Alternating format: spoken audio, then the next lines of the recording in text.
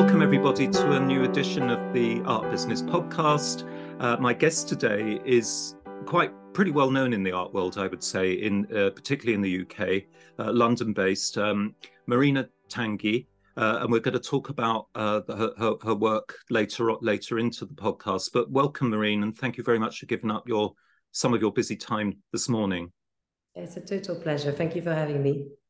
And so I'm going to start by asking, some usual questions. Maybe you could just talk a little bit about, do you have a favorite city, and if so, why? I think London is my favorite city. It's very much home, and it has everything that I love, which is on a daily basis, you can meet new people from all walks of life, who thinks in very different ways about life. You have a very vibrant cultural scene, and your contemporary art scene is also equally as vibrant, equally as challenging. I remember feeling so proud when I went to the BFA in December and them showcasing, how much the cultural scene in London is doing. So I think it is London. It is home. It's now also, where my kids were born. So it's very much home. Yeah, I mean, I agree with everything you say. I guess if I was being interviewed, I probably find it quite. I think London is a kind of taken in some ways, but I think it's wonderful just to hear the way you talk about London. I don't know about you, but I find it quite hard to put my finger on exactly what it is and why people want to come here, because when you grow up in the place, you kind of see the bad as well as the good. Whereas when you visit from abroad, for example, you see it through very exotic eyes and want to go to Camden Market and look at statues of Amy Winehouse, etc. There is a very strong resilience in the city. I actually just over the Christmas period, I watched a documentary. I don't know if you know, but Amsterdam was the first mega city, and then it was London, and then it was New York. But London very much, reopened itself and became so modern. Thanks, if I can say thanks, to the Great Fire, because it had to rebuild itself and it had to re-question itself. And in fact, it wasn't that modern. Amsterdam was completely leading the way at the time. And then again, sadly, after World War II and being bombed, it was able to have a stronger diversity of people, stronger diversity of buildings, because again, it had to step up and rebuild. I think I'm attached to the idea of resilience, and I'm attached to the fact that it has been a strong diversity of people who's rebuilt this city. It hasn't been a type of people. And I think it probably informed again the cultural scene and the fact that you don't just have a type of person in that cultural scene. So it's a fascinating city, and it is one of the oldest city in the world in that sense. So I think there's a lot to say on why London is a fascinating place to be in. Yeah, and funnily enough, I'm taking my students to those two extremes. I'm taking them to the city, and the city, as you know, in London has two meanings. It means the ancient Roman city, Londinium, but it has come to mean the financial district. So I'm taking them to the new Bloomberg, or the recent Bloomberg building by Norman Foster, which is something like 90% sustainability tested, and they have an ancient Roman temple underneath in the archaeology, which is an immersive experience. But they also support contemporary art. So that's a kind of good example of that antiquity to contemporary. Yeah, I totally agree with you, Marine. A non-urban location, do you have any kind of favorite places you like to move out of the city to? So I think that is the hard part. So I grew up in a tiny island off the west coast of France, so the total opposite of London. It's called Ile de Ré, faces La Rochelle. You have to cross to mainland to go to high school. It's very remote. So I would probably say that this is where I would escape to, because obviously my granny is still there, my family is still there, and I want my kids again to kind of get exposed to where I grew up. It's very beautiful. The sea is everywhere. It's incredibly flat, so you just cycle through everything. And yes, and I think having grown up by the seaside, I think the place I would must escape to is being by the sea at all times of the year, and feeling like visually just so resourced from it.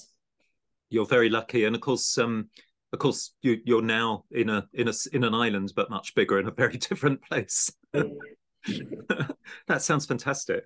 And buildings. Do you have a do you, if I say, you know, can you think of a building that you really love for whatever reason? Can you pick on I think one? buildings is actually where lies my biggest contradiction in life, and my because so I live in a Georgian home. Our office is by Bond Street Station, and I live in a Georgian home by the Wellis Collection. I adore the aesthetics of the Georgian and Victorian homes, but I adore the social values of the Brutalist building, but I don't like the aesthetic of it. So I feel stuck in architecture because I adore everything that is about equity and giving access to the same opportunities. And obviously the Brutalist movement was really trying to equalize everything, but I'm just not seduced by its aesthetics. So I feel stuck in the middle in architecture because what I like visually doesn't actually embrace the values I hold. So it's where I feel completely stuck. I haven't succeeded to kind of solve it yet.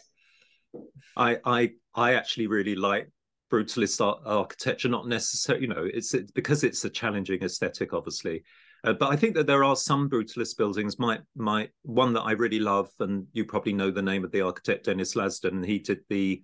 I really like the National Theatre for some reason, and there's a great story about Dennis Lasden. When the building opened, there was a press conference within what is now the National, what is the National Theatre. Um, one of the architectural journalists asked him, "Where's the decoration?" Because it's all that Yeah. beautiful. It always reminds me of ancient Rome, where they used wooden shuttering to pour their concrete, and they plastered over it because you weren't meant to see the grain of the wood. Obviously, Romans liked to everything had to be smooth and marble-like, but he deliberately sort of leaves that out, so you get the lovely rough surfaces of the wood, which I think is amazing. But he turned to this critic and said, "Madam, you are the decoration," which you probably couldn't get away with today. But it's a really funny quote. Yes, well, I think on the Madame, probably I would not use a gender, but I would say maybe he was putting a stage for people, and I think that would make sense that the people are the Exactly. activation of the building. But you know what? I found it interesting. I'm just really not attracted to it, but I would be able to study it. I would be able to read about it. And it's really a case of just not being attracted to it visually. Absolutely. Yeah. No, that's that. And music. Are you into music at all? Well, my second son is called Vivaldi, Ah, so I think that probably answers your and question. the first one's Atlas. Is that The right? first is Atlas, the second is Vivaldi. I mean, poor kids, they have a lot to answers over the coming years. But therefore, that probably answers on Yep. our favorite music by the parents. And I think it's a philosophy also. Vivaldi was actually a priest, and he very much believed in the power of music being healing. And the Four Seasons is very much accepting that there are highs and lows. Life is a constant flux, which I very much relate to, and hence his name. Yeah, that's brilliant. And I think Vivaldi is one of those composers that everyone, it's very accessible but very beautiful. Yeah. And that brings me to the next question, which has similar. We can all think of artists that we a bit like buildings that we really can engage with, but we don't necessarily like. So this is a really difficult one, I guess, for people working in the art world. But if someone put a gun against your head and said, right, you could take one work of art to a desert island, what would it be, Maureen? I have an answer for this. Although actually I could not take it to a random island because it's disintegrate, so it Yeah, wouldn't be possible. a It's virtual island. Yeah. it's the Wrath of the Medusa by Jericho, Oh, wow.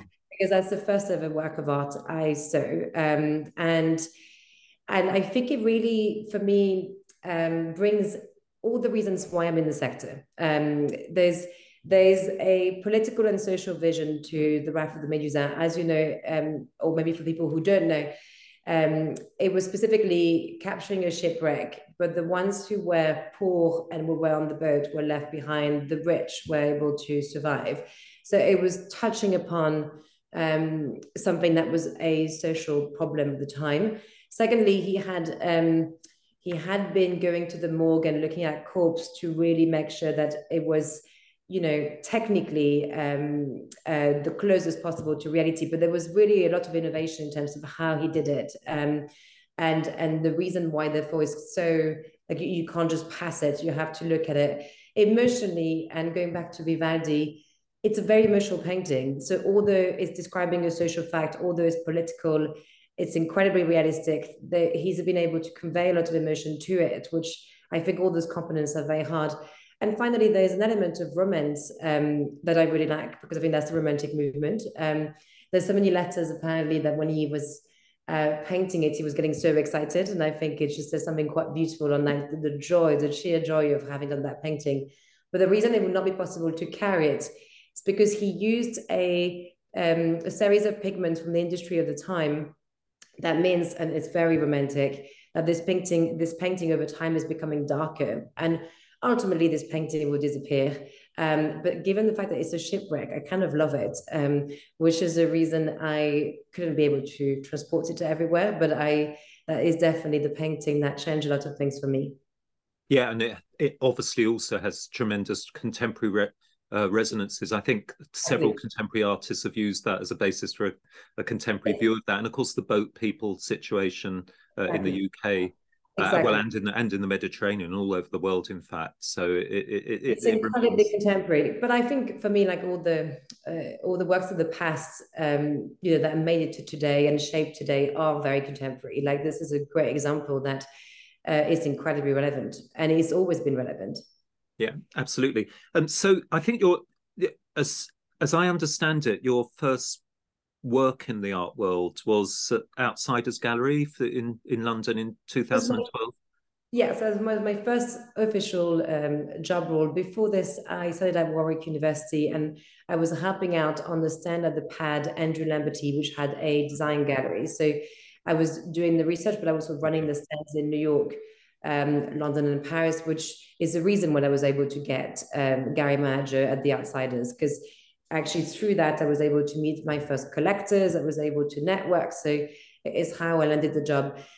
Steve Lazardis is a fascinating character. For the ones who don't know, he discovered Banksy and many contemporary artists and street artists, such as J.R. Connor Harrington, and many others that we would know today. He is also one of the first, I think, or one of the few council estate boy who was able to build that level of galleries. And I think I feel incredibly lucky to have had that as a first school, because therefore he wasn't that bothered about obeying to all the rules of the art world. And obviously, as you know, we came on to becoming disruptors later. So I think being exposed to someone who questions the rules and questions the status quo and questions who is part of the sector at 21 was frankly quite extraordinary, because it's the first time you get exposed to the sector at that stage. And he was able to tell me that while you must understand rules, it's also good to question whether they're in the first place and whether they're necessary or not, or whether it's good to change them.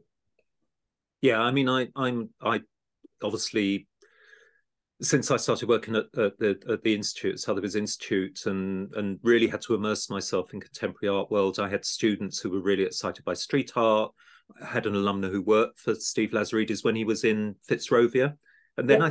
I think he then moved down to a really posh building, possibly Georgian, down in St. James, was it? Yeah, so that's a different company many moons Oh, later and more recently. yeah, you're talking about outside. Yeah, yeah, yeah, When I was there, yeah. he had the Gary on Raven Place, Lazaris Yes, itself, the Outsiders on Greek Street in Soho, yeah, and then the studios in Wapping, and then was doing a lot of, yeah, and that also informed a lot of our brand partnership department, but he was doing, and our public art department actually too, because he was taking over the Old Vic. He was like where now 180 the Strand is.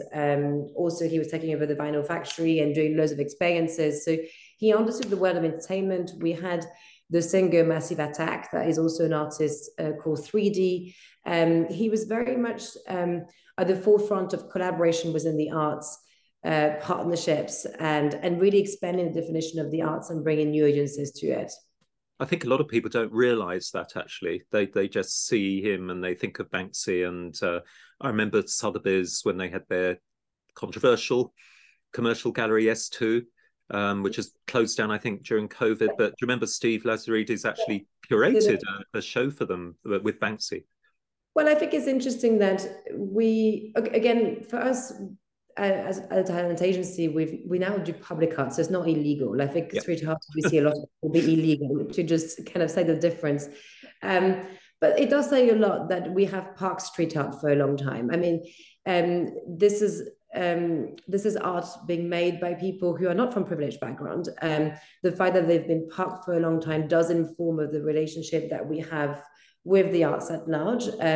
I think there's plenty to say on the reason why it's not discussed in the way it should be discussed. And as we will be studying it, we'll probably realize still the many problems that the sector is experiencing. So it's still an undergoing conversation in the sector to how we make it more inclusive, how do we welcome larger audiences, how do we partner better, and I don't think this is solved yet.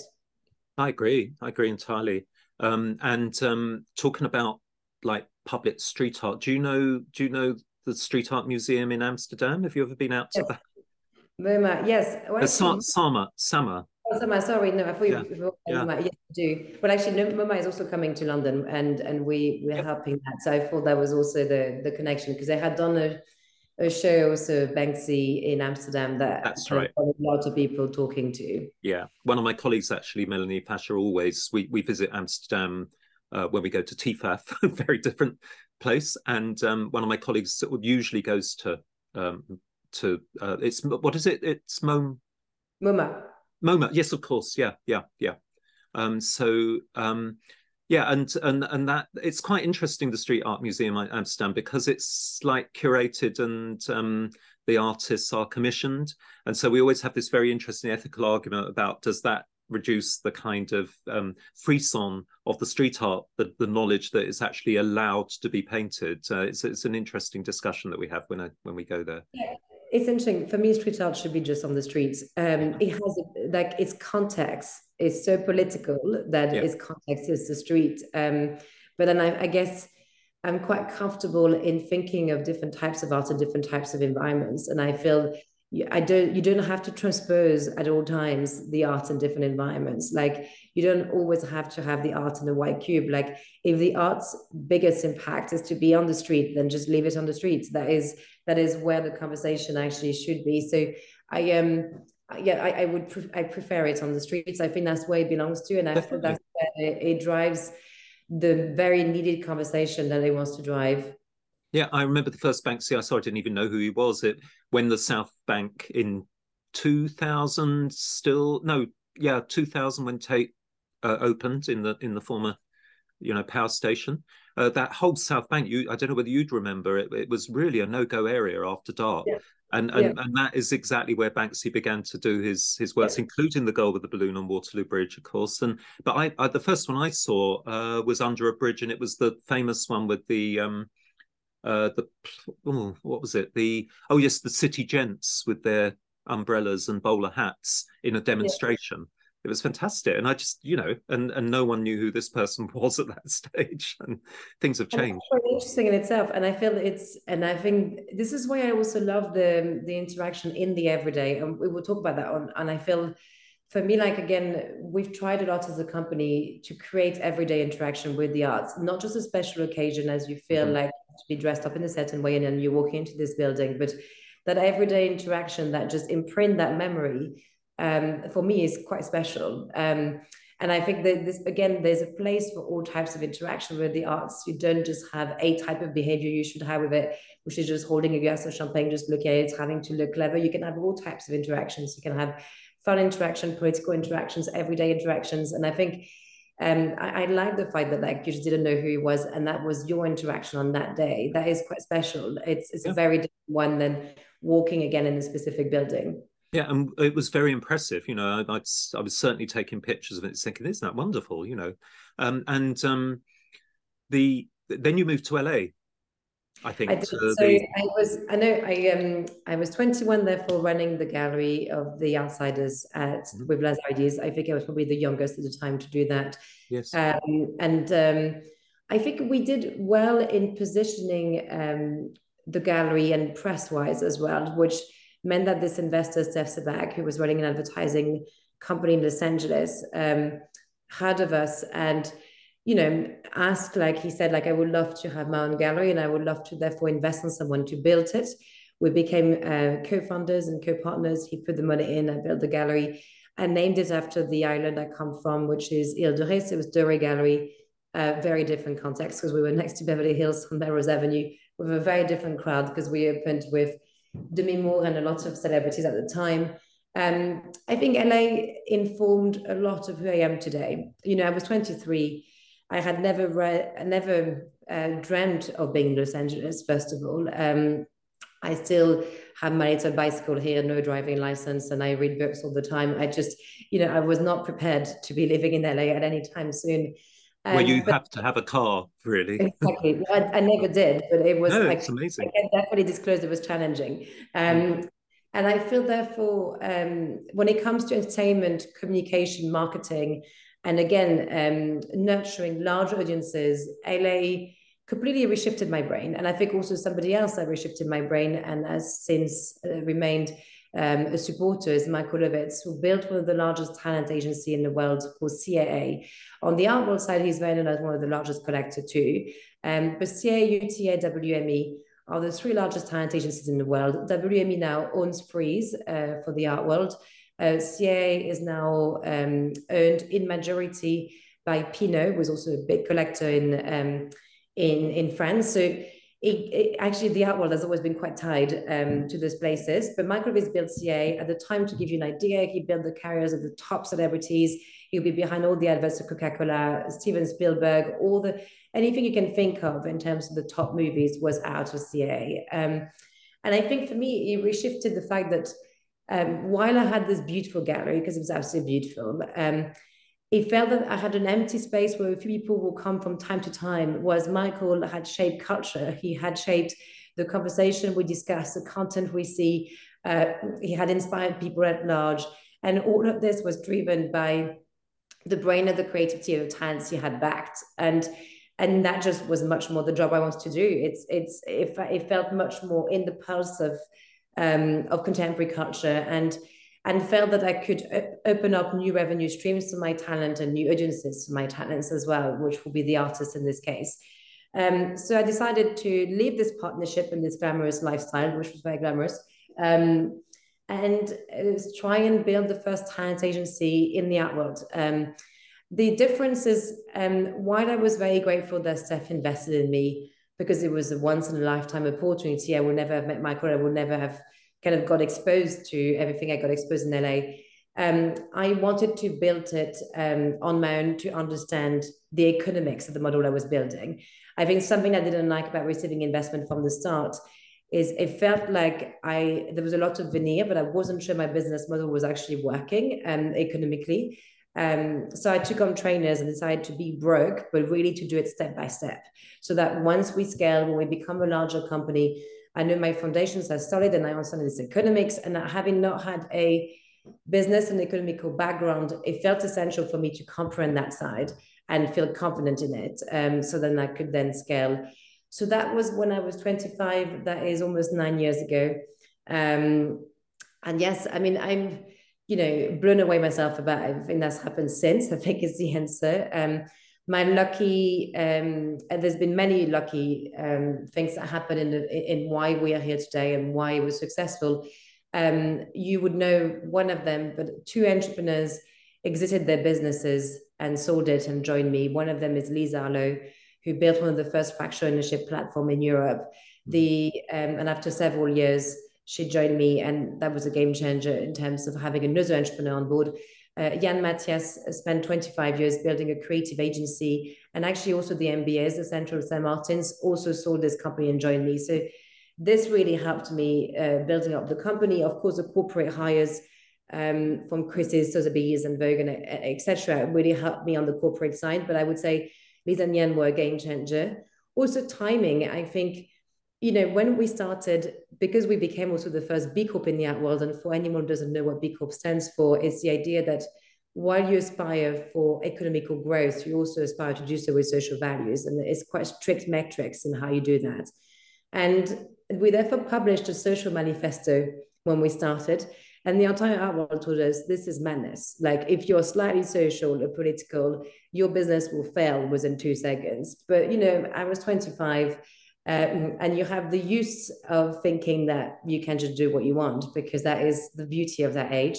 And what's interesting since is that the art world has opened up to thinking we need to be more inclusive. We actually do need to step up in terms of values. And of course, for us, like this was the foundation of what we were doing in the same way that we were also developing new sustainable materials. And that became, again, a concern of the sector many years later. So in the same way with the audiences and everything that we discussed today, I think we've been lucky that the timing was on our side. And with every company that is trying to change anything, timing is really key. So for us, timing did work out and did enable us to be here today. Fantastic. And yeah, no, I haven't seen Lee's for a while, but we used to invite her in when she was working for Feral Horses, which was this. She's behind me as we speak. There she is, yeah. I see. And I remember them being on. I think I'm right in saying that she was on the Alan Sugar Apprentice program. Yes. Yeah. Well, she's a super smart brain, and I think that's the thing on my team is that generally I landed so lucky. Like everyone is beyond smart, and you know it's a joy every day. I mean, I get challenged every day. I think I have chosen both a relationship because my husband is also an entrepreneur, and both a team where every single day I'm being told off and I'm being challenged. But it seems that this is what clearly I like because I seem to choose it in every area of my life. But it is very much a team that constantly questions. You know, you can't just get by saying I think X. It will be questioned. But it's enabled us to innovate and be here today.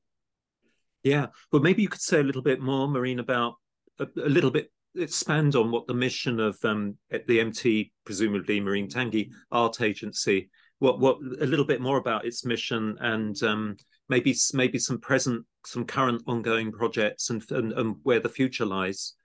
Yeah, its mission is to represent talents, but opening up the many revenue streams and opportunities an artists currently don't have access to. So traditionally, the core relationship with the arts was with the artworks.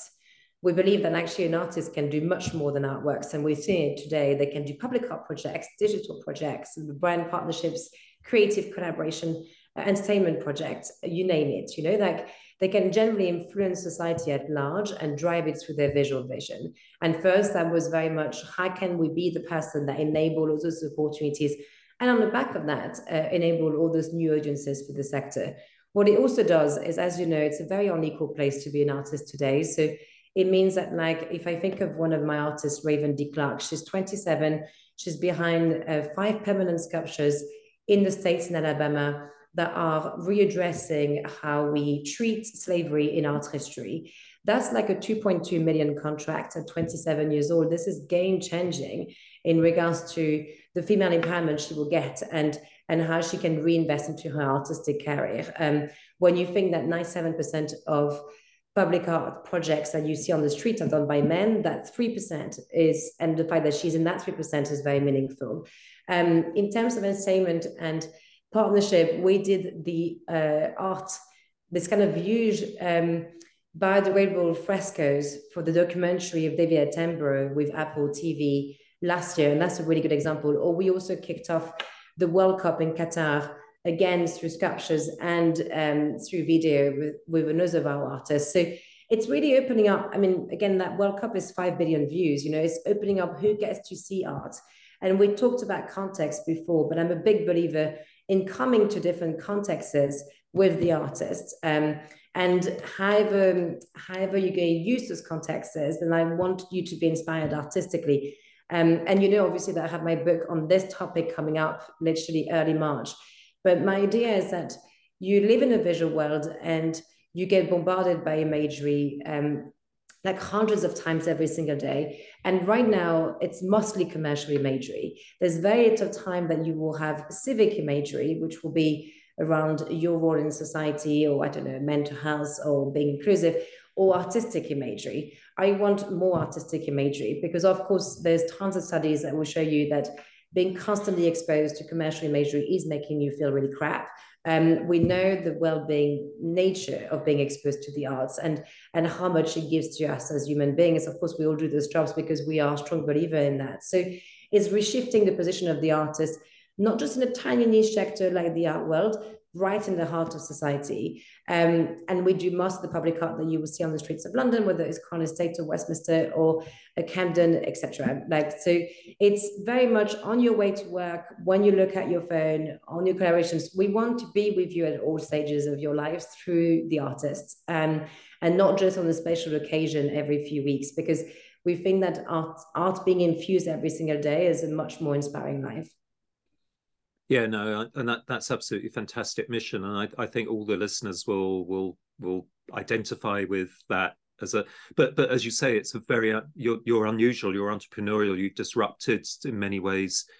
I think there are some other groups who are doing similar things. I even guessed on the podcast earlier, guests on the podcast like Claire Mander, who's working in a more niche. I think it's a very much a feminist project that she leads, but she there's room for, so I think that's the good news is the art world is 65 billion, but when you look at the cultural sector, it's 2.5 trillion, advertising sector 400 billion, video games will be the same, and then again the placemaking a similar amount. So there's so much room, and that's, I think, also what's positive at a time where the art world is actually going through a recession and is being hit financially, that there's a lot of new jobs to be creating. So it's not just going to be us. I mean, of course, we're ambitious, want to become a global company and want to lead that thinking, but there's a room for so many people to join that movement. Is your kind of business model to try and pair up corporate sponsorship for a project with the artist, or to go to the government and ask for money? And the answer is, would you both? Okay. I think, again, it's for us, we're in the business of telling stories with the art of the artist and comprehending when all values align and with whom. So we did a brilliant project in Paris with the Eiffel Tower on the Champ de Mars. It was like a biodegradable painting across the whole Champ de Mars. But here had the mayor of Paris, 30 companies, the Guardian Media Group, because the Guardian had just launched at the time in 2019 their sustainable wrap and was becoming a B Corp, and the Eiffel Tower. So again, I want everyone around the table. I feel art has the power to get everyone around the table. We've seen last year that it's so hard nowadays to get everyone around the table and to even get a single agreement across anything in life. So I feel art has that power to get different types of people and different types of bodies around the table. And that makes that conversation interesting as much as people will be thinking very differently. It goes back to, on your first question, what was my favorite city? London is, because you can be constantly meeting people who are thinking differently to you. I think art is one of the last places where actually that space can exist. And that's why it's important to widen that space and really make sure everyone can come around that table to contribute to it. Yeah, no, that all fits together really well. You I don't know whether you mind me asking you about you won the Forbes 30 under 30 in 2018. You were one of those people. So can you talk a little bit about, did you put in for that, or did they approach you? So I definitely put in. I'm not going to disclose that they approached me, because I think in life you have to be aware that a lot. Actually, I think that they don't. I think that you do put in for it anyway, don't you? You have to put yourself forward, but I think it's also good to hear for people that they have to put themselves forward, that they should just not wait. It was a magical moment, because disrupting the art world is difficult, as we all know, and sometimes there are attacks, sometimes there are challenges, sometimes there are people who don't wish you the very best as the answer. And therefore receiving Forbes 30 or 30 was like a tap on the back to say you're on track to doing something that actually matters. Or at least, whether it's about the Forbes or whether it's about me during that period, Forbes felt like a tap in the back. It felt like, keep going, you're onto something. And it was a nice tap in the back.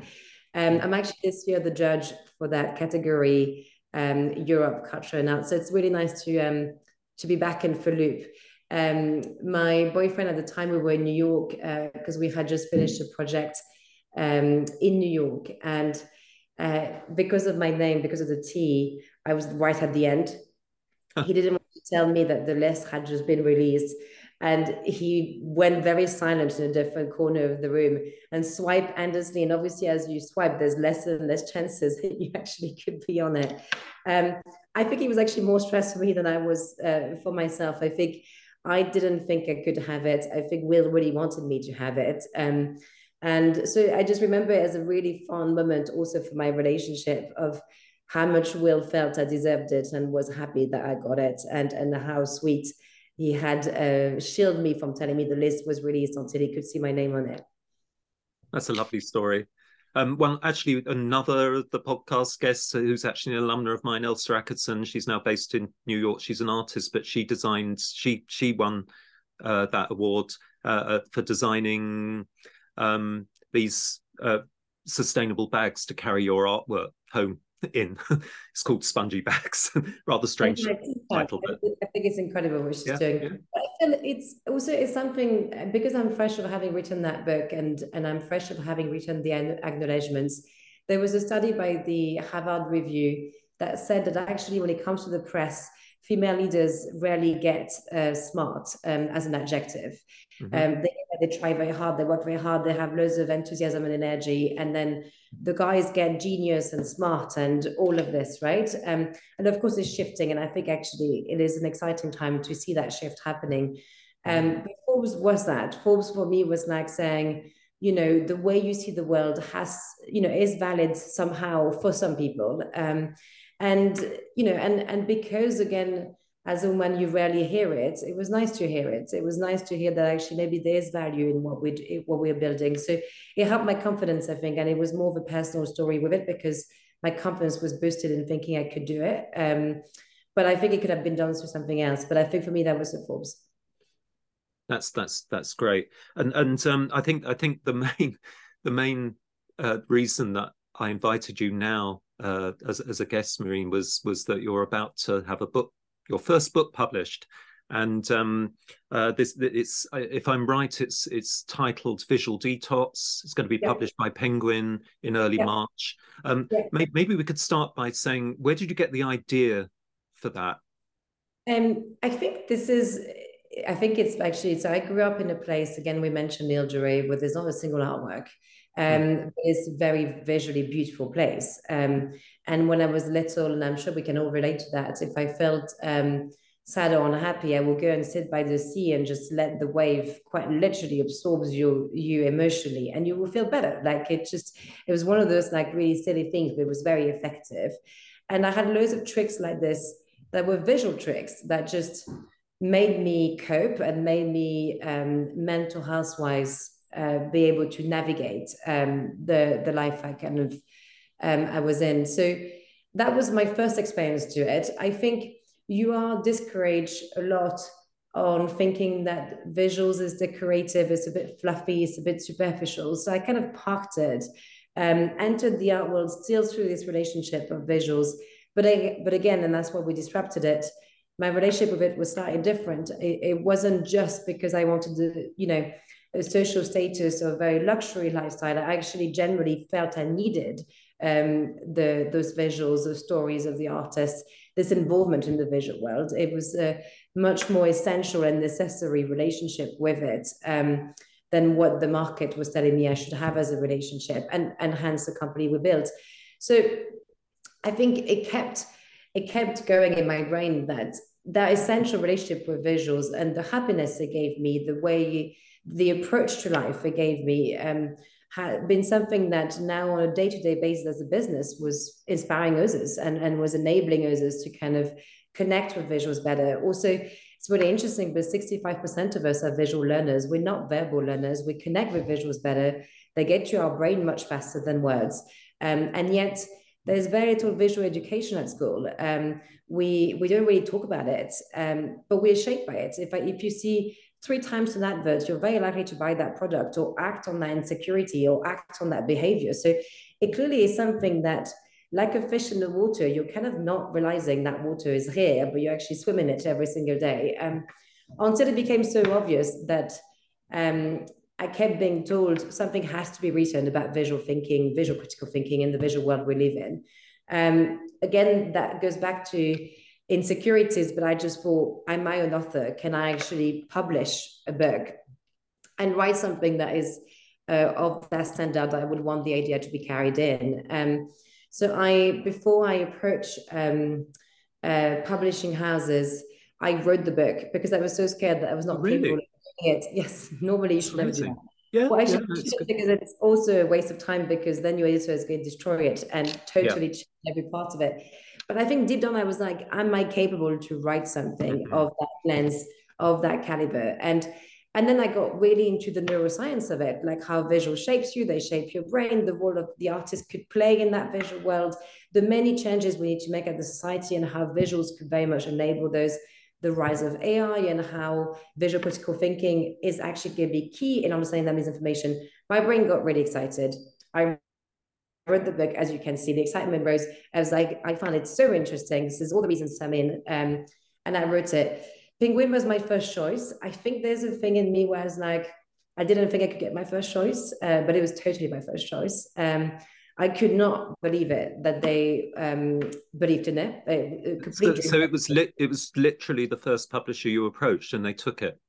Yeah, Wow. which I know is a ridiculous story, but I must say also I'm represented by Curtis Brown, which enabled that process. So this is Okay. not me knocking on the door of my own. Is I have a publishing agent, Gordon Wise, will enable me to do this. So because otherwise it will look like a completely random story, which it isn't. The truth is that it was my first choice. My Aunt Tatapu, my editor, was a total dream come true because she's an incredibly smart woman, one of the first Black editor at the Penguin Group, wanting to completely reshape how we approached essentials topics like the visual world, like visual thinking.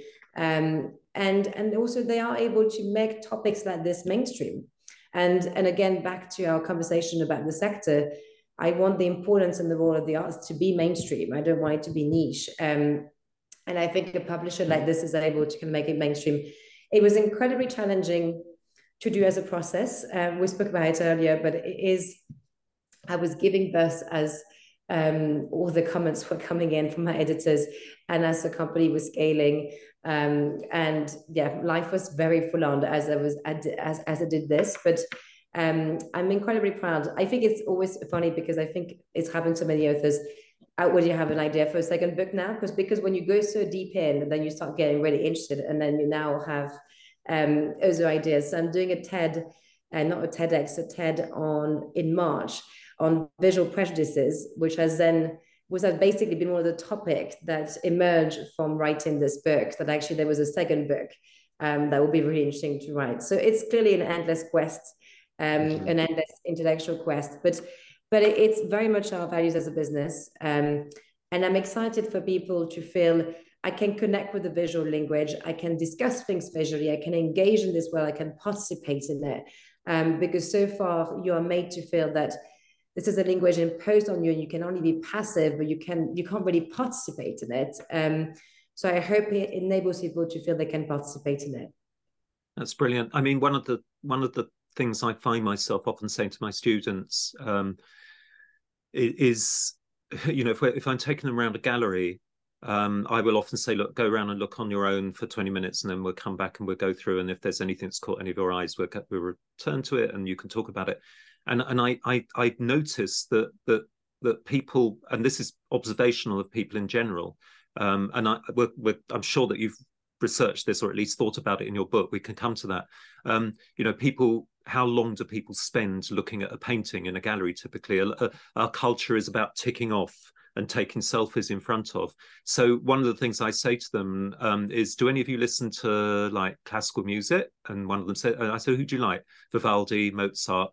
I said, well, how long is a Mozart symphony approximately? They say, well, 35 minutes. And I said, well, shouldn't you be looking at this painting for 35 minutes? The artist has put as much time, very often they've put as much time into creating that work and thinking about it as, say, a classical composer has into a time-based form of artistic experience. And I practice what I preach. I will go back to an exhibition if I can, and then just pick out 2 or 3 works and spend a lot of time with them. And there's this kind of, I often talk about an empty space between oneself and and the work of art, which becomes a conversation with the artists. And I quite often say to my students, who are often prejudiced about a certain kind of art, if it's actually even more important if you go to like a new contemporary art show and it's difficult, to stand there and think, what is this artist hasn't made this for no reason. They have made this to communicate with me. So just think about what they're trying to actually say to you. Almost imagine yourself in conversation with them.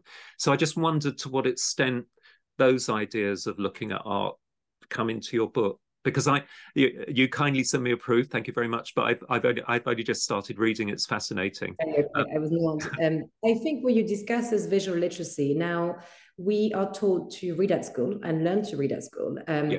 And I think assuming that you could just get things is not possible, especially because it lies on so many layers of privileges. If I think of my kids, like they would have been exposed to so much art that, of course, they're going to feel more comfortable.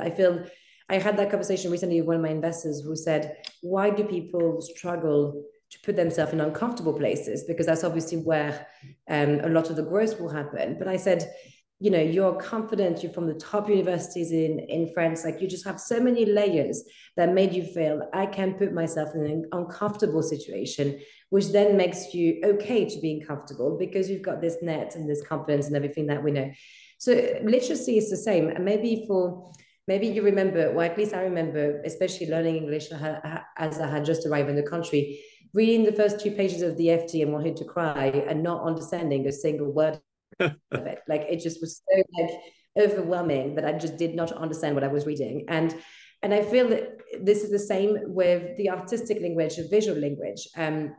We can't just assume that this can be understood. And also, especially when we know that traditionally, this is an education that was really given to your upper middle class and your upper class. That there's a whole history in this country specifically, that the history of taste, the history of the arts, even the Grand Tour was dedicated to a type of people. So if we know this historically, then we know that most people were not exposed to it. And we're also specifically made to feel that this was not for them. So I feel that the way I look at it is, rather than just assuming that they could get it, I would encourage a visual literacy through, for instance, when I tried with my first is 4 years old, so I did a very low-end visual critical thinking course in his school for like a day. But even like how the composition of the picture is structured, how this is affected how you feel, where do your eyes wander, where does the scale affect? So you look at the same image in different scale, like how does this affect the messaging of the image that you get? There are ways in which to teach this, in the same way that there are ways to teach you how to read. So I feel just coming back to basics and making people feel, let's just understand the many triggers this wax and those visuals can transcend. And then I can't wait for them to put themselves in uncomfortable places, because I agree, the beauty of the sector is that you should specifically look for art that you don't like, or at least makes you feel deeply uncomfortable, because usually the answers lie right in why you're feeling uncomfortable. So it's, but I feel you need a first step, and that first step is making people feel that this is their language. It's not something that is taught to them. It's not something that they should just know and say really intellectual things straight away, but actually it's a language that they can speak, and they are a very easy way to decode it before they step up to think, actually, I love it and I can't wait to dive in. Yeah, one of the essays I encourage my students to read is Pierre Bourdieu's Distinction, which is all about what you were saying about social privilege and cultural capital that some people are born with. And I totally agree with you, and it worries me that we keep hearing about art history only now being taught in privileged schools. I think there's a kind of inverse gender problem there, because like my son went to an all-boys school and it had a sister school next door, and he was quite interested he was potentially interested in doing an art history A-level, and they didn't deliver it the boys' school, and they did at the girls' school, but they wouldn't let them come in and sit in on, and that's why I think it's a good, obviously on many ways, this is a really good thing, but like 90% of my students have always been women. And people say that's a bit strange, as you've got the word business that we associate as a more masculine word. Yeah, in the and title. especially because it's not represented in the power scheme after this of the sector. But I think it comes down, I think we have a perception issue as a sector. And I feel, I hope the coming years we will organize ourselves to shift that perception. The first perception issue is to think that this is only for a certain group of people. The second, I agree that it's just decorative and fluffy, which lands on the girls, you know, like, because obviously anything innovative, deep and smart has to land on the boys. But it's that thing of, how do we shift that perception? How do we show? One thing I was doing with investors and VCs at the start of the company, I was taking through the National Gallery and showing them how innovation was fueled through the works, meaning when the industries were creating new pigments, Turner was using it. When the discovery of the optics was happening, Turner was using it in his paintings. Like, it's the same across every single century. And art has always been part of innovation, has always was driving society forward and was driving all this conversation. So that's what I mean, it's a perception issue. Is we think of innovation, and right now we think of AI and tech and science. We don't think of the arts first and foremost. And so we need, as a sector, to go back onto what are the current daily priorities that everyone discusses in those topics. How do we embrace those? How do we push them forward and innovate in them, both in terms of technically innovation, but also conceptual innovation? Because throughout history, as you know, we were very much side by side with all the other sectors that we're innovating. It was never in silo. But I think that perception has shifted over the past 50 years. And I think you see it with our current government, where, you know, the focus is on tech, on science, on business. But what's actually, and I was so happy that McKinsey supported that report back in December.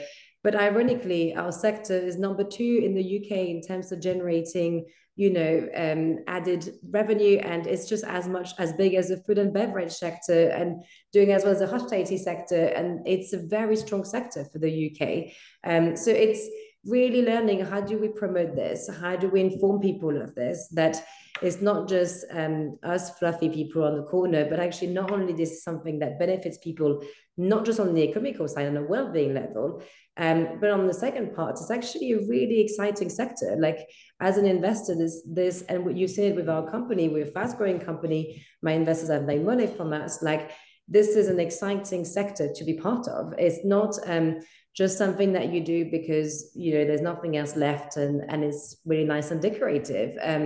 So that's what I mean by the perception issue, and I hope it changes through that, through new models, through new spokespeople and artists. That really shows that this is more than just that side note. Yeah, absolutely. And I'm thinking that, you know, there's so many models in the history of art that we study. You know, classical Athens is a good example of a, you know, so if I'm teaching classical art to my students, ancient classical art and Greek art, I make a big point out of the fact that, like, when they're looking at a vase painting, or a wine pot, if you like, it's private art. It was made for an elite. We know it was made and used for an elite of aristocrats. So we have to bear in mind that mindset when we look at that kind of art. And yet Athens was filled with, you know, so important to them, the public art, albeit as propaganda, if you like, of Athenian Empire, but also of democracy and so on. So, you know, and you read so much in ancient art history about art being for the people. So Pliny, who is our main source for Greek art, he certainly takes a position whereby, you know, when the Romans come along, we ourselves have made art private. We've put it in our houses, and it's no longer for the public. He makes a big critique of that. And then, of course, we get the Republic of Florence, where, you know, Michelangelo's David was originally actually in a public space, and now it's in a museum. I often say to my students, I don't like museums. You know, the National Gallery you were talking about, I don't like the fact that there are these religious altarpieces that were originally in their proper context in a church, where people wouldn't just sit there for 30 minutes and look at them. They'd actually engage with them spiritually. You know, in a certain kind of candlelight, if you like. It was a very different experience. So art history, of course, doesn't really look at that so much as the work itself on the gallery wall and how to formally analyze it.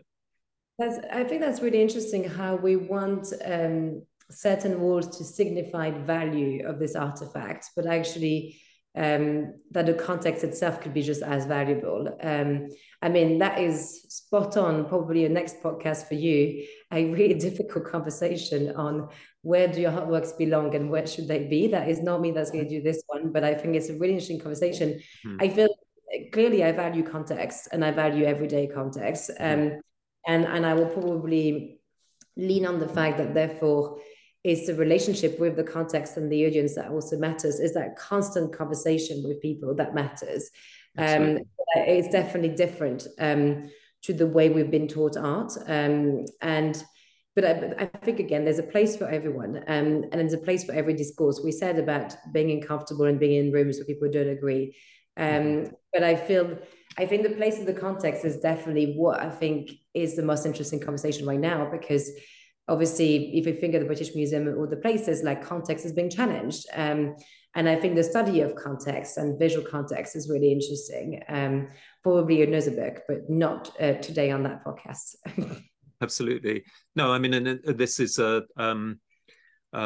this is a conversation that we're having all the time now, where I teach, because obviously education is expected to lead on these issues. Unfortunately, it very often just reacts to it. And I think the art world, unfortunately, isn't proactive very often in these kind of, it takes something like the Floyd killing to wake people up. And it's really sad that it takes things like that for that to happen. But it sounds to me, Maureen, as though you're trying to get people to think ahead. We shouldn't need these things to happen before we actually we're human beings, we're Homo sapiens. We should be thinking ahead of the game and leading. The art world has always led discussions and debates in these social issues. And I definitely don't want any guilt on anyone listening. Like, we are conditioned a lot of the time, and that's a lot of the book. Like, we are conditioned to think a certain way. Like, sure. It takes time to literally think against yourself. That's one of my favorite sentences. There's a book in France on how to think against yourself. But I think, my book is to help you to visually think against the visuals you see every day. But that takes time to think against yourself, because there's so much conditioning at stake. And of course, it's uncomfortable, and we all want to be liked, and we all want to be appreciated. And it's, I would definitely not have any form of guilt. We've all been there trying to please and endorse something that actually many years back we felt I should have said something very different. Like I mentioned, I think critical thinking takes time. Visual critical thinking is what we're trying to introduce and takes time. So there's no guilt to have. It's a very natural human feeling. Yeah, and I think I assume, but maybe wrongly, that your book is going to say something about the healing power of art in a world filled with commercial images. Yeah, well, I think the thing is, we know all of this. All the academics have already published endless studies saying that the arts contributes to us. But the problem is we've parked it, and we are very little exposed to it on a day-to-day basis. I've already probably consumed 300 images that told me to be sexy. At no point did these images told me anything else this morning. So it's really changing and shifting. What do we first want to see as we wake up in the morning? And what do we want our streets and our cities to say? Like, do we want to be in that place with just commercial imagery, or do we want more civic spaces where those conversations exist and they are guided by artists? Like, I think that's really the key conversations to be having now. Yeah, and I guess the Fourth Plinth was an example now some time ago of a really, really good positive response, making the public look at a work of art in a certain imperialist colonial context, that with the National Gallery behind it as well. I think the Fourth Plinth was a wonderful idea, and I guess that your book but also your work is engaging with that kind of art world, rather than, if you like, the art that goes into private collections and private houses. I mean, we do this too because I think actually who is collecting and the diversity of collectors, as we know, is changing, and a lot of collectors want to support new ways of thinking. So ironically, a lot of the artists that we've supported have done incredibly well, from exhibiting at Gagosian up to having recorded auctions. So it's ironic that I think it's benefited the art collecting and the investment side, because I think people see that change is much needed. Yeah, no, absolutely. No, I get that entirely. And actually, some of the most interesting minds that I engage with are actually private collectors, and there's a kind of myth maybe that these people are just, buying art to signify their wealth and cultural standing and so on. But there are some like that, obviously, but an awful lot of people are actually much more engaged in that, much more potentially philanthropic in their outlook, I think. Yeah, Yeah. agreed. Agreed. So nice to Anyway, speak. Maureen, we very much look forward to the publication of your book. And I mean, certainly from the pages I've already read, it's very unpretentious and filled with useful facts. And you've got an amazing memory for statistics, because I've heard you've been quoting, the It's a vision. absolute. If you give Yeah, a stats, like you see the scale of the problem, it's much easier to remember it. yeah, you visualize the $65 billion as opposed to sort of see the word. I think that's very important, because you need to visualize how much money that actually is, on how little it is compared to a day on the stock exchange, which is another interesting thing about the value of art, the financial value of art compared to the cultural value. Anyway, I'd like to thank you on behalf of the listeners, and I will give details about your forthcoming book in the literature that goes with that accompanies the podcast. So thank you very much, Marie, for giving up your time today, and enjoy the rest of your day.